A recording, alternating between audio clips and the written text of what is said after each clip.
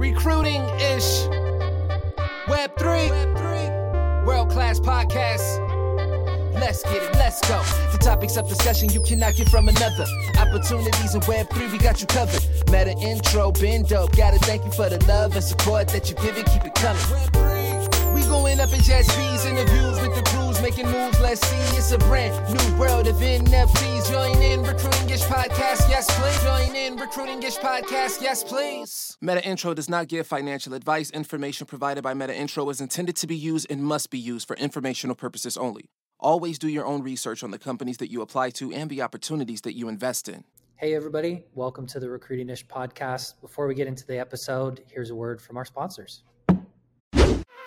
Hey there, fellow podcast listeners. I'm Kevin Logan Jr., host of the Immutable Mindset podcast. If you're fascinated by Web3, blockchain, and disruptive technology, then you won't want to miss a show. Join me and co-host Adam Posner as we introduce you to an incredible lineup of successful entrepreneurs, builders, and industry veterans who share their insider knowledge, unique perspectives, and personal stories that will leave you inspired and craving more. Like Mike Isogawa, the CEO of Webacy, who shares her journey from being a Cirque du Soleil performer to a cybersecurity pioneer. Or Dave Schwed, COO of Halborn, who discusses the future of digital asset security and how the future of assets will be tokenized. We also break down complex topics into digestible bits, perfect for both experts and newcomers to the world of Web3. So if you're ready to stay ahead of the curve, subscribe to the Immutable Mindset podcast now, wherever you listen to your favorite podcasts.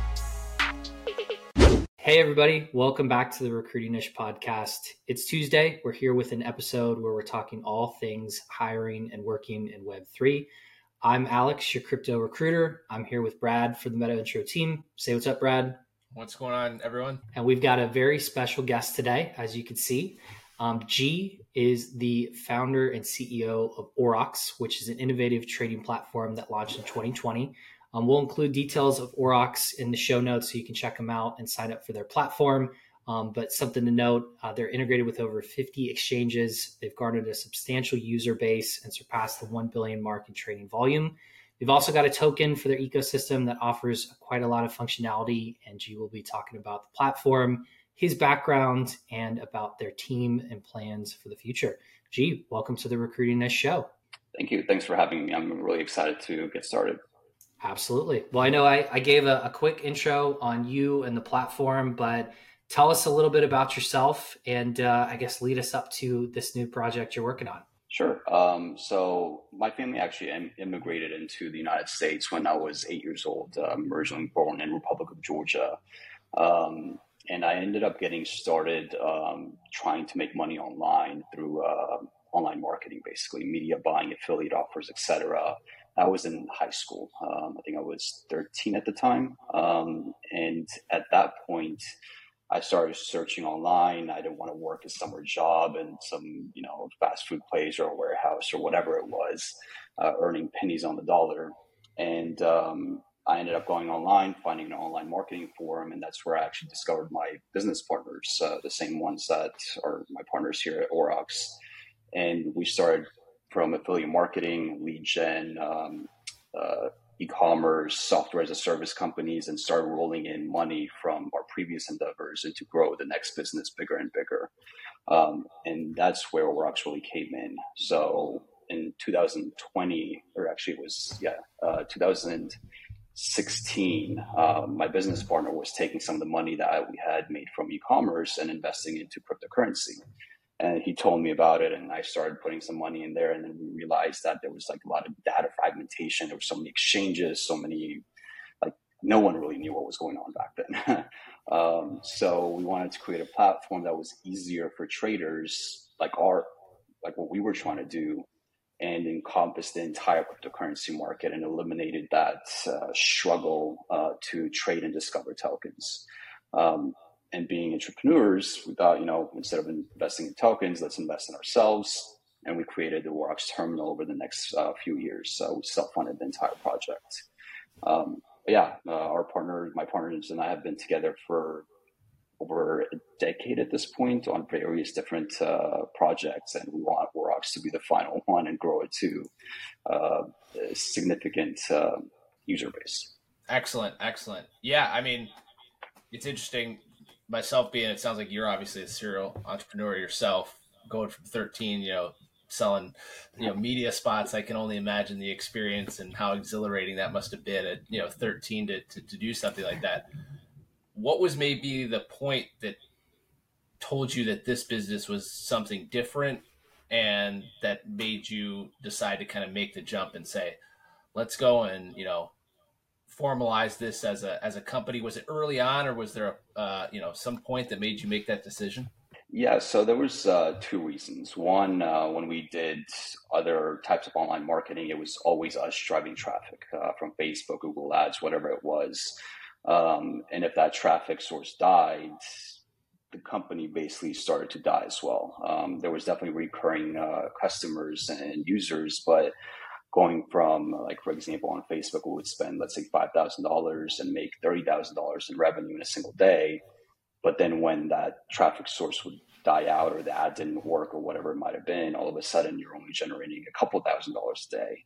And that huge drop ended up making it so it's not profitable anymore. So that entire experience of us previously to Aurox was always, you just have to be grinding on a daily basis. You stop and all of a sudden the business is dead. And when crypto came around, we thought that, let's just shift over to something where we can actually build a brand, something that I can look back at 10, 20, 30 years down the line, and I can have an actual steady job instead of waking up one day and having nothing. And because cryptocurrency was early at that stage, it was an easy opportunity for us to get in early, use the funds, the savings, and everything that we had, create the product, and establish a brand early on before everyone else had similar ideas. That's super cool. And it's interesting. I don't remember who said it. It was probably like Peter Thiel or one of the founders guys or VC guys, but they said, you got to bet on the team, not always the product. So, in the venture world and kind of the entrepreneur world, right? Like, it doesn't always happen on the first try, but it sounds like you've got a good team. It sounds like you guys have kind of hit a stride with this. What is that like? How does that feel? Sometimes going from project may not work out. Do you lose steam? Like, how do you guys stay together and kind of build as you're moving to, one project to another, and now focusing on this as the long term? Yeah, originally we were on and off. So we would work on projects together, and then we would, have our own project, our own company, and then come back together. So it wasn't always something that all three of us were interested in at that specific time, or a specific company. And that allowed us to work together in the positives while avoiding potential failures. And because every company that I worked with them has always generated a significant amount of profit and revenue and growth. Eventually it does fizzle out, and that's why we moved over to Aurox, but it was always successful, at least with them. And during the past 10 years, we kind of formed, they're essentially like my brothers in a way, since I've known them for so long. And now I can be as transparent. Like, if I get mad at them, I can be, I can say what's on my mind without being concerned about how they're going to react, and they feel the same way about me. So we have a very open dialogue, which a lot of new founders might not have. For example, this is from a movie, but it's kind of based on a real story with the Facebook. The original Zuckerberg's partner, he kind of got cut out, and they weren't really that transparent to one another at that early stage. But with Gia and Tara's, everything that I know, they know, and vice versa. Yeah, that's great. Do you utilize that practice? Because you guys are so close, and I if you've been a part of a team like that, that it's special. Even though maybe you get mad at each other, but it's definitely clear to everybody where you stand. Do you hold new, members to the team to that same, bar and threshold that, hey, you got to fit in here? And obviously it's hard to recreate years of camaraderie and working together, but, and maybe the broader question is, how do you integrate a new member, into the team? What are some of the best practices you utilize to kind of make that work with a team that's so close together? Yeah, so we were actually discussing, scale. Like, for the past 2-3 years, we've scaled up the development side significantly, which meant there was a lot more load on us as founders because we're managing the entire upper management. So we were discussing about starting to hire upper management positions, and in order to get them on the same page as us, incentivizing them aggressively with equity in the company. Because for example, if we hired a CMO, their goal is going to be the same goal we have, is growing the company as much as possible. And if we're not incentivizing them with some sort of skin in the game, some sort of metric that they can hit to grow as part of the company, then they might just be cashing checks and they might not care as much. So right now, being a small company, our goal is really hiring those upper management positions. It's going to feel part of the founders, essentially. Gotcha. And I'm curious on like the equity side, and I guess like as you look at the company long term and kind of vision to some of the people joining the company, is it, an exit that you're looking for, maybe an acquisition, maybe a merger, going public? Like as you guys thought of Aurox as, 5-10 years from now, and the vision you tell, candidates when they're joining, what ideally does that look like? Out of those, I guess, couple options, or if there's others. So funny story, we're actually planning on going public very soon. We actually filed our responses to the SEC recently, today actually. So about a year ago, some of the investors, that was the first time that we raised money. We raised $5 million in 2022 at the start of 2022. And they proposed a solution where instead of just being on this VC track where you're doing seed, Series A, B, C, D for decades, and giving up a lot of control and equity into the company, that we would utilize the 5 million, build up the company even more, scale it up, and then get on a path to go public. There's not a lot of strict requirements after the SEC gives the stamp of approval in a way for your filing. There's not a lot of huge requirements to be a public company. You just have to meet a few requirements for the NYSE and NASDAQ, and you're ready to go. Even if you're not generating revenue, you can still go public. Now, the positives of that are a lot, actually. One of them is getting that upper management position hired, that someone that feels part of the company and gets the equity and everything. They have a potential liquidity event in the near future. The other positive is that being a public company, we can hire quicker because, again, you can utilize your shares and equity to the company to do it, as well as raising capital and debt. Public companies, since they're liquid, you can go to a bank, get a wire the next day for your shares, and you're not giving up control in the same way as you would through a VC path. That's super interesting. I like your, going against the trend in that. I'm sure it's been an interesting experience, but it makes sense, those early investors, to have, a shorter roadmap to liquidity, as you said, as opposed to, down the line, hundreds of millions and billions, There's an old insurance ad where you don't know what your retirement fund is and you just keep on, throwing money at it. So I like it.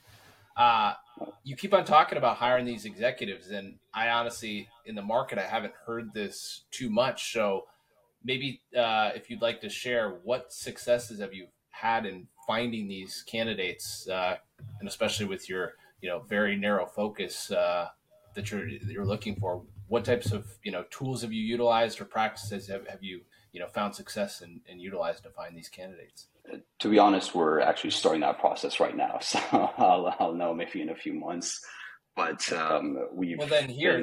that's great. Then we'll use this as a jumping off point. What's your ideal candidate that, you're looking for in an executive, that's going to be working at Aurox? And you obviously gave a great pathway for what, from a monetary standpoint, the company's not looking to do in the next, 12 to 24 months. What would an executive look like at your company? Honestly, we don't pay attention to too much. We do, but not too much to like a resume or, their background. We've hired developers that had maybe a couple years of experience, and they learned so quickly that they eclipsed developer and applicants that have been, developing for 5 to 10 years. A lot of it just really comes to drive. We have had developers that have a lot of drive. They care about the project. They want to see it move forward. Even if it's for less than they would at a different company. So same thing goes for an executive. Like, I've never managed a public company. I don't know exactly what's going to happen. I do have resources at hand. I have help, but I have the drive because I want to be public. I want to be the first public Web3 DeFi company, and I know that I'm taking that on, and I want to move forward. So when we're going to be hiring these executives and upper management, I want someone on that team that maybe not necessarily has experience in that field that much, but is going to learn quickly and is going to put in the hours and is going to, make sure that the company is going to do well. We found that those type of individuals actually accomplish a lot more than the ones that are, in some cases, the ones that are more experienced, but are less motivated and less willing to put in the hours. I'm always curious when it comes to, especially like trading or DeFi related projects as they're hiring, like how much of a degen do you need to be? Because again, I think the question we always get, there's a ton of Web 2 degens stuck in Web 2 trying to get to Web 3, but may not have worked there. Or on the side, they're like in every project, trading tokens, swapping, doing everything you can. But then also when they get into a project, they may be, again, too much of a degen. So like, what's your degen level? What does that look like as you kind of think about, just like core experience? We actually hire strictly Web 2 developers. We actually did hire one Web 3 developer that had been in Web 3 for a while. And most of our developers, when we first hired them, they hadn't even traded cryptocurrency and never used like a trading platform before. It is a longer process because they have to learn some of the intricacies and figure out how the blockchain works and things like that. But from our experience, we've noticed that people from the Web 2 side just are in a lot of cases, just better developers overall. That's not to say they're not great Web 3 developers, but the applicants we've interviewed haven't been as good. That could be for multiple reasons. For example, bigger companies are probably scooping up every single good Web3 developer out there and overpaying them and capturing that audience. And then who's remaining now is kind of on the lower end of the spectrum. But with ours, we've had a lot of success in just hiring Web2 developers, giving them the time and resources to learn, adjust, and become really good developers in Web3. Against the grain again. I like it. I really, as a CTO and engineer myself, I appreciate people that are willing to just take them at their face value for their skill set. And that's, really where you will get the best out of everybody. It sounds like you've got a well-versed interview, experience in history. Maybe give us a couple pet peeves that you have or, pitfalls where you're just like, a big red X on a resume and you said you don't look at it, but maybe your notepad of things that somebody might do in an interview that are just big no-nos for you. Usually jumping from protocol to protocol. We had a few applicants that had 6-7 months experience across not across, but at 5 different protocols back to back to back. When it comes to developing actually smart contracts, it's kind of time consuming, and most people I don't know Solidity. I can read it, but I don't know Solidity. I do enough to write it. So it takes a little while to kind of vet those candidates, and they might be working for a few months for you and then realize that they got probably nothing done, or they have to refactor it all the way from the start. So we had those applicants. We did try them out. We just said whatever. They worked at some of the bigger protocols, to just give them a shot. We tried them out for a couple months and realized that there was a reason why they only worked 6 to 7 months at the other projects. So that is definitely something that we pay attention to. Education and anything else, it really doesn't matter. Some of our developers went to college, some of them self-taught. I don't care. They're both great developers, or they're all great developers, and that's why we keep them on the team. Yeah, that's big lightning bolt. That's I forget if it was Seinfeld or Chappelle that says this, but it was something along the lines of boredom is a real driver of creativity.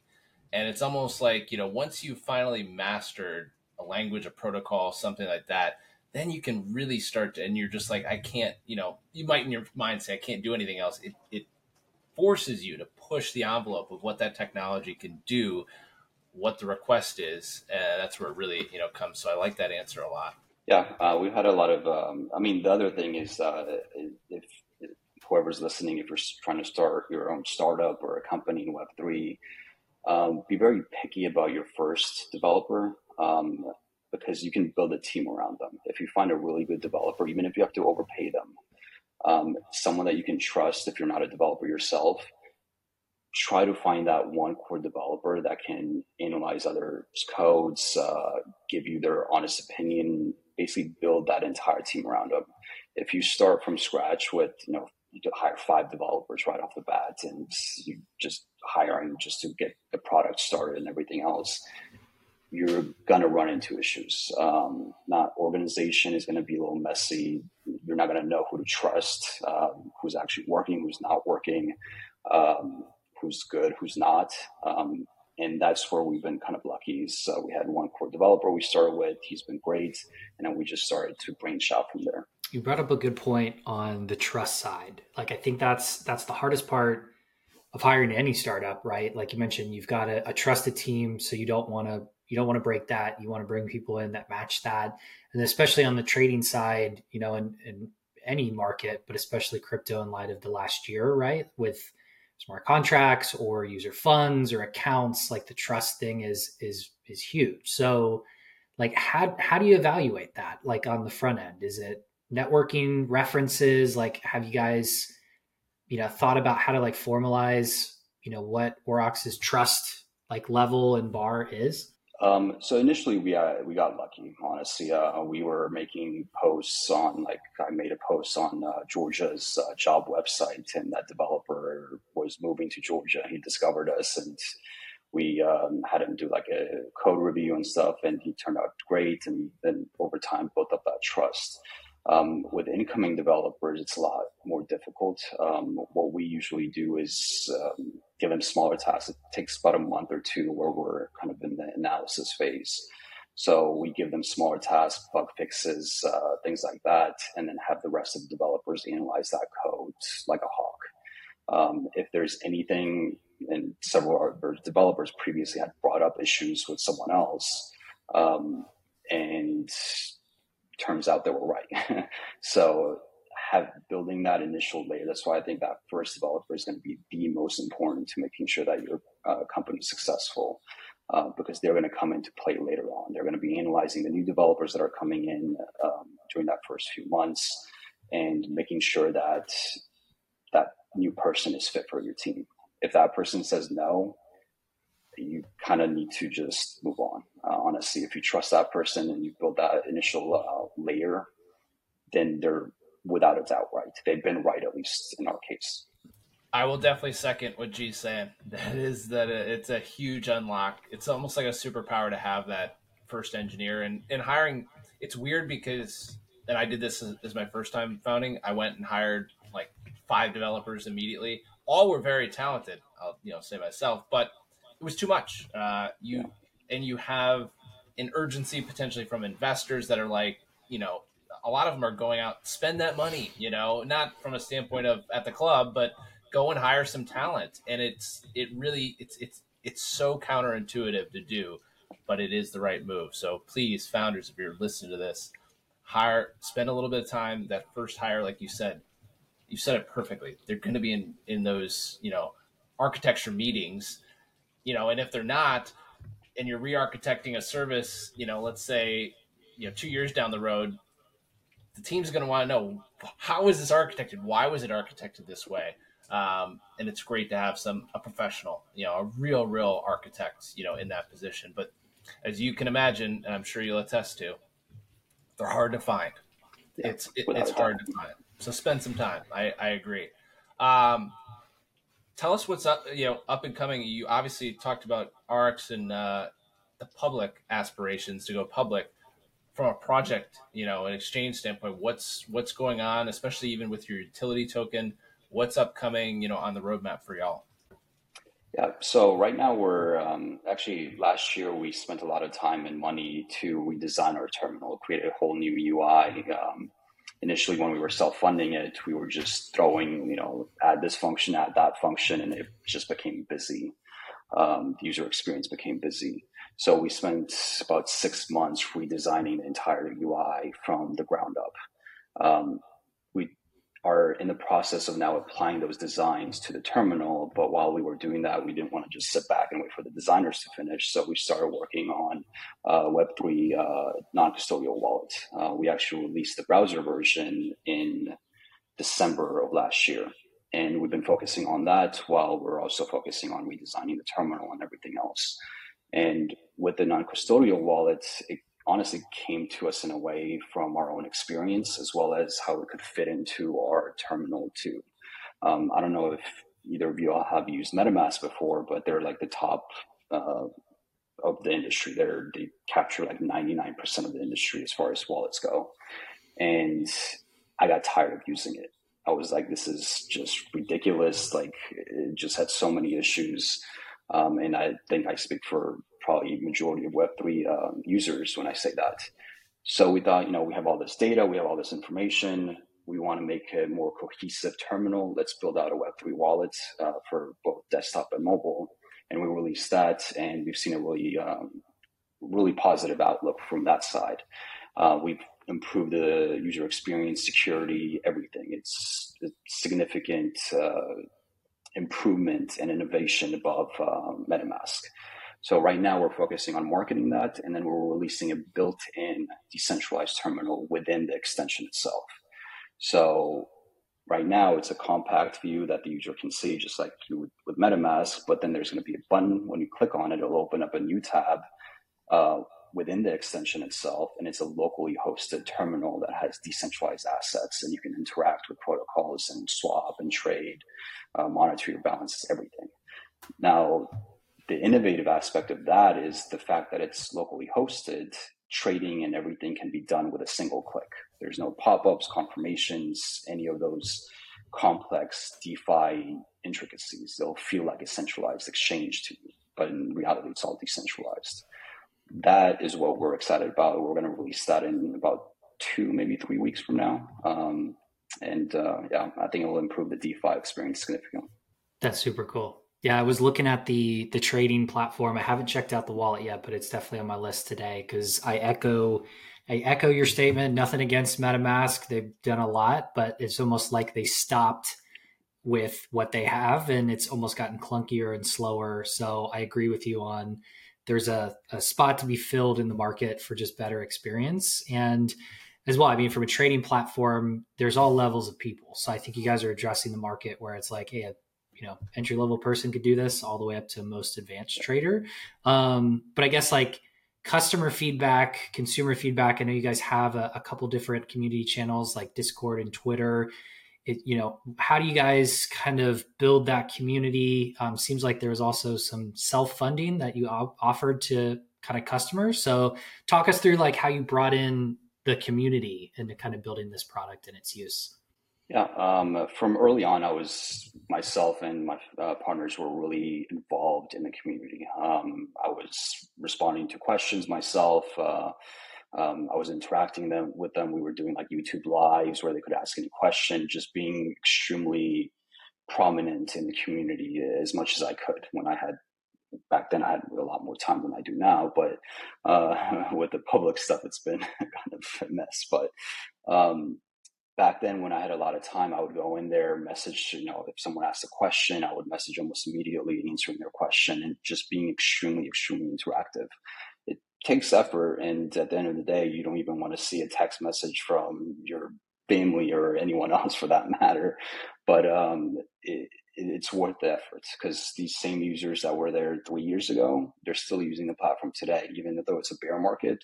Those the same ones that were interacting and asking questions, and we were speaking to them over YouTube Live. Those same users still use the platform today on a daily basis.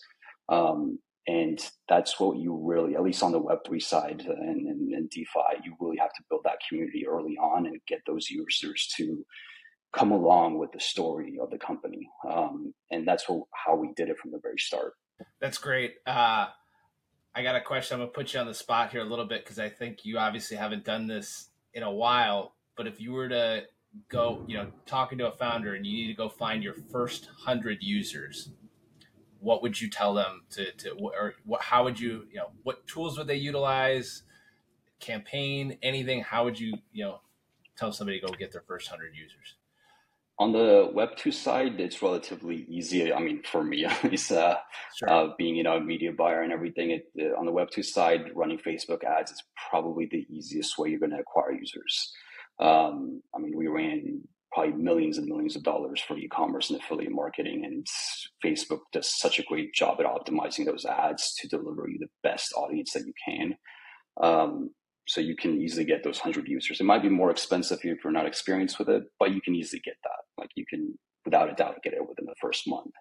On the Web3 side, and I guess on the finance side, even Twitter is probably going to be your best chance. The ads are more expensive overall. You're probably going to pay more per user, but you're definitely going to be able to acquire those users easily. I'm a huge fan of media buying. I mean, that's what we did for years. So I really suggest anyone that's trying to promote their product, newsletter, whatever it might be, media buying is going to be the easiest way that you're going to get those users.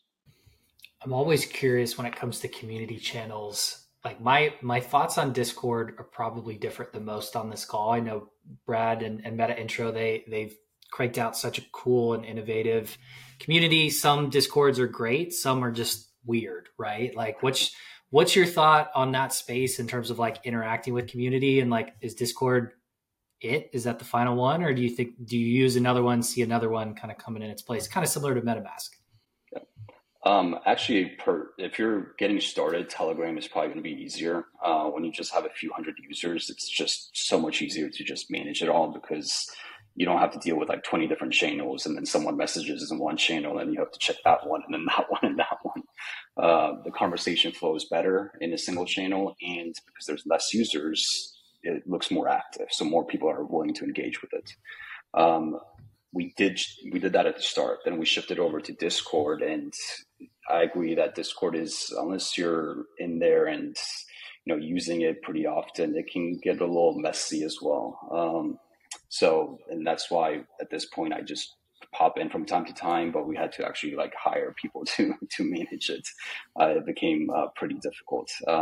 As far as a messaging platform, I mean, I don't know if Slack would ever do this and add like more company community channels, but I prefer Slack personally over Discord. And I think if they do, they will definitely give Discord a run for their money. Yeah, that's interesting because I think too, and I'm sure you've probably seen this. Working on a remote sounds like dispersed team, tough to connect, right? So it's not only connecting with the community. How do you guys stay connected as a team as you grow? Yeah, well, I'm up about 24 hours a day, so we have developers from all over the world. It's what we're used to. Even when we were doing media buying e-commerce, we had developers everywhere, staff everywhere.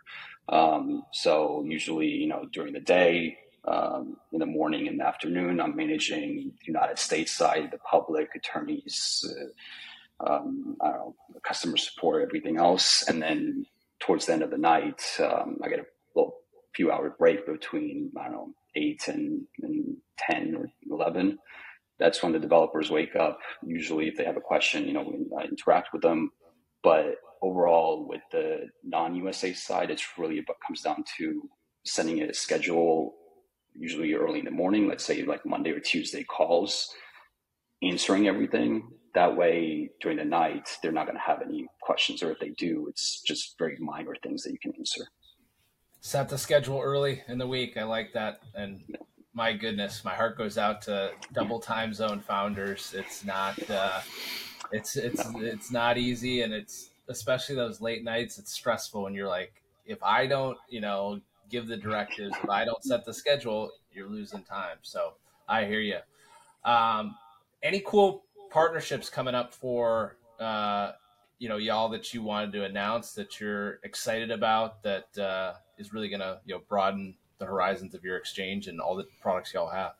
I can't announce it yet, but we do have a few things coming soon. We've actually been, when we were doing our CF round just recently, we had to kind of pull back on our marketing temporarily, not to have any type of SEC issue. And we just gathered up a bunch of partnerships during that time for like 3-month period. We announced a bunch of them last week with Cryptos R Us, Altcoin Daily, some of the biggest influencers and marketers out there. We also announced something with Avalanche, and then we have a few other ones that are coming out over the next, 30 days or so. But yeah, there'll be really good partnerships to help not only our products, but for other users to discover them. Well, it definitely sounds like you're busy. I can see why you're up 24 hours a day between managing the team, the partnerships, obviously the IPO readiness. It sounds exciting, but a little stressful. Well, cool. Well, in terms of like Aurox, the platform, the website, we'll link that info below. We'll obviously link G's information, but I mean, to kind of wrap it up, what's anything you want to leave the audience with, or how do they get in touch with you as these roles launch, and how can they stay updated with Aurox's products and success? Yeah, sure. I can leave a few details. If you're listening and you're getting involved or you wanted to get involved in Web3 right now, honestly, this is probably going to be the best time if you can acquire the funding for it, whether it's self-funded or VC or whatever it might be.